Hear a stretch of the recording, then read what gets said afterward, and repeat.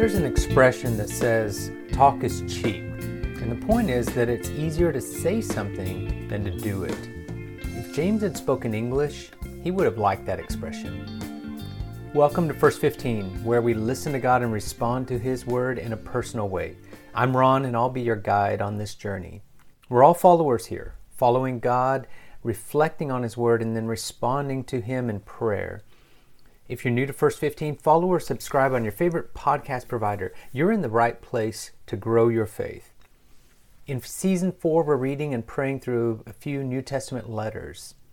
The letter of James is very practical and grounded. He's concerned with wisdom that is lived out and put into practice. People have tried comparing him with Paul or even making his theology fit inside of Paul's teaching. But James isn't a student of Paul. He reaches back to the teachings of Jesus and sounds like Jesus did in his public teaching. The intent of our podcast is much like James's letter, to apply the truth of God's message beyond the first 15 minutes to the rest of your life. We follow a 4-step process. You can find details about that at wordofprayer.com. That's with dashes. The section that we're listening to today from James isn't very long, but it is challenging. James is not very patient with those who make big claims for their faith, but don't do anything to back it up. Let's listen to the rest of chapter 2 from the letter of James. What good is it, my brothers, if a man says he has faith but has no action? Does faith have the power to save him? And if a brother or sister lacks clothes and daily food, and one of you tells them, "Go in peace, be warmed and filled," yet you didn't give them the things the body needs, what good is it? Just so, faith, if it has no action to back it, is dead by itself. But someone will say, "You have faith, and I have actions." Well, show me your faith without action, and I'll show you my faith out of my actions. You believe that God is one. Well done. The demons also believe and shudder. But you're foolish if you don't see that faith apart from action is useless. Wasn't Abraham, our father, declared righteous by his actions when he offered up Isaac, his son, on the altar? You see his faith and his actions worked together, and his faith was completed by action. So the scripture was fulfilled, which says, Abraham believed God, and it was accounted to him as righteousness, and he was called the friend of God. You see then that a person is made right with God by action and not simply by faith. Likewise, wasn't Rahab the prostitute also shown right by action in that she received the messengers and sent them out another way? For as the body without breath is dead, also faith without action is dead. That's a pretty simple yet clear message, right?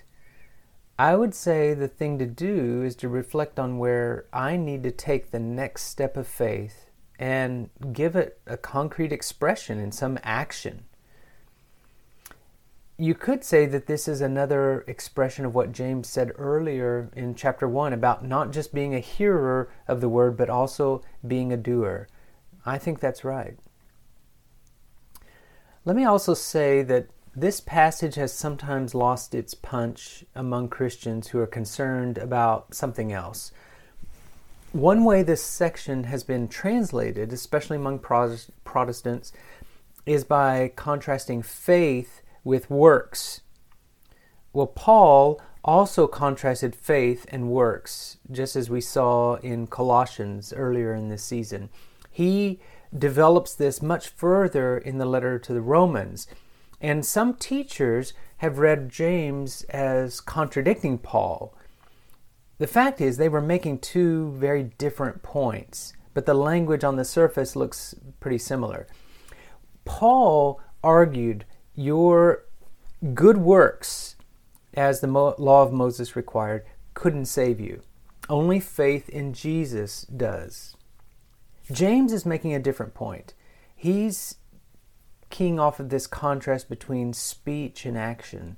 James says, claiming you have faith or saying that you believe something is no replacement for actually doing something about it or acting on it.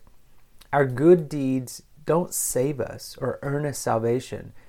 They simply show that the faith is sincere and real. The traditional translation of this passage from James is to use the word works, but I've seen that cause confusion, especially in light of Paul's argument, and just launched debates that don't seem very helpful. I've used the word action to translate the Greek word erga. We get the word ergonomics from that word, by the way.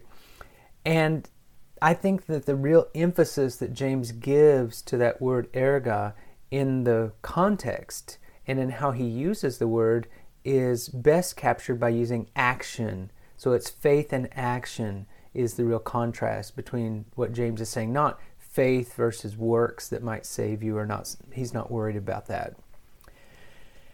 Just to make the point clear, look at the end of the passage that we heard today in James 2 and look at how James illustrates what he's talking about. He points to two examples, Abraham and Rahab. Now, both of them expressed faith through concrete action. Abraham showed a willingness to obey God and offer his son Isaac. Rahab received the Israelite spies into her home. Remember that story in Joshua, the book of Joshua? 12 spies were sent out from Israel, and Rahab receives 2 of the spies and trusted that they would spare her when God judged Jericho.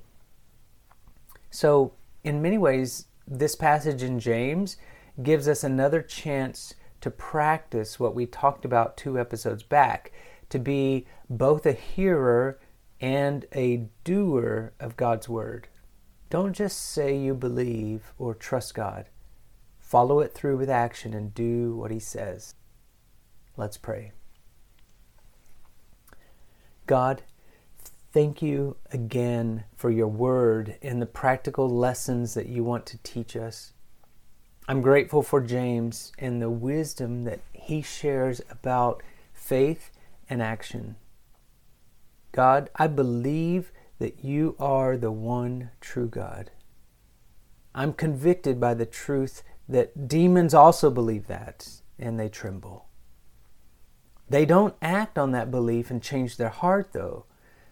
God, work in my heart and help me to take the next step of faith, to trust in you.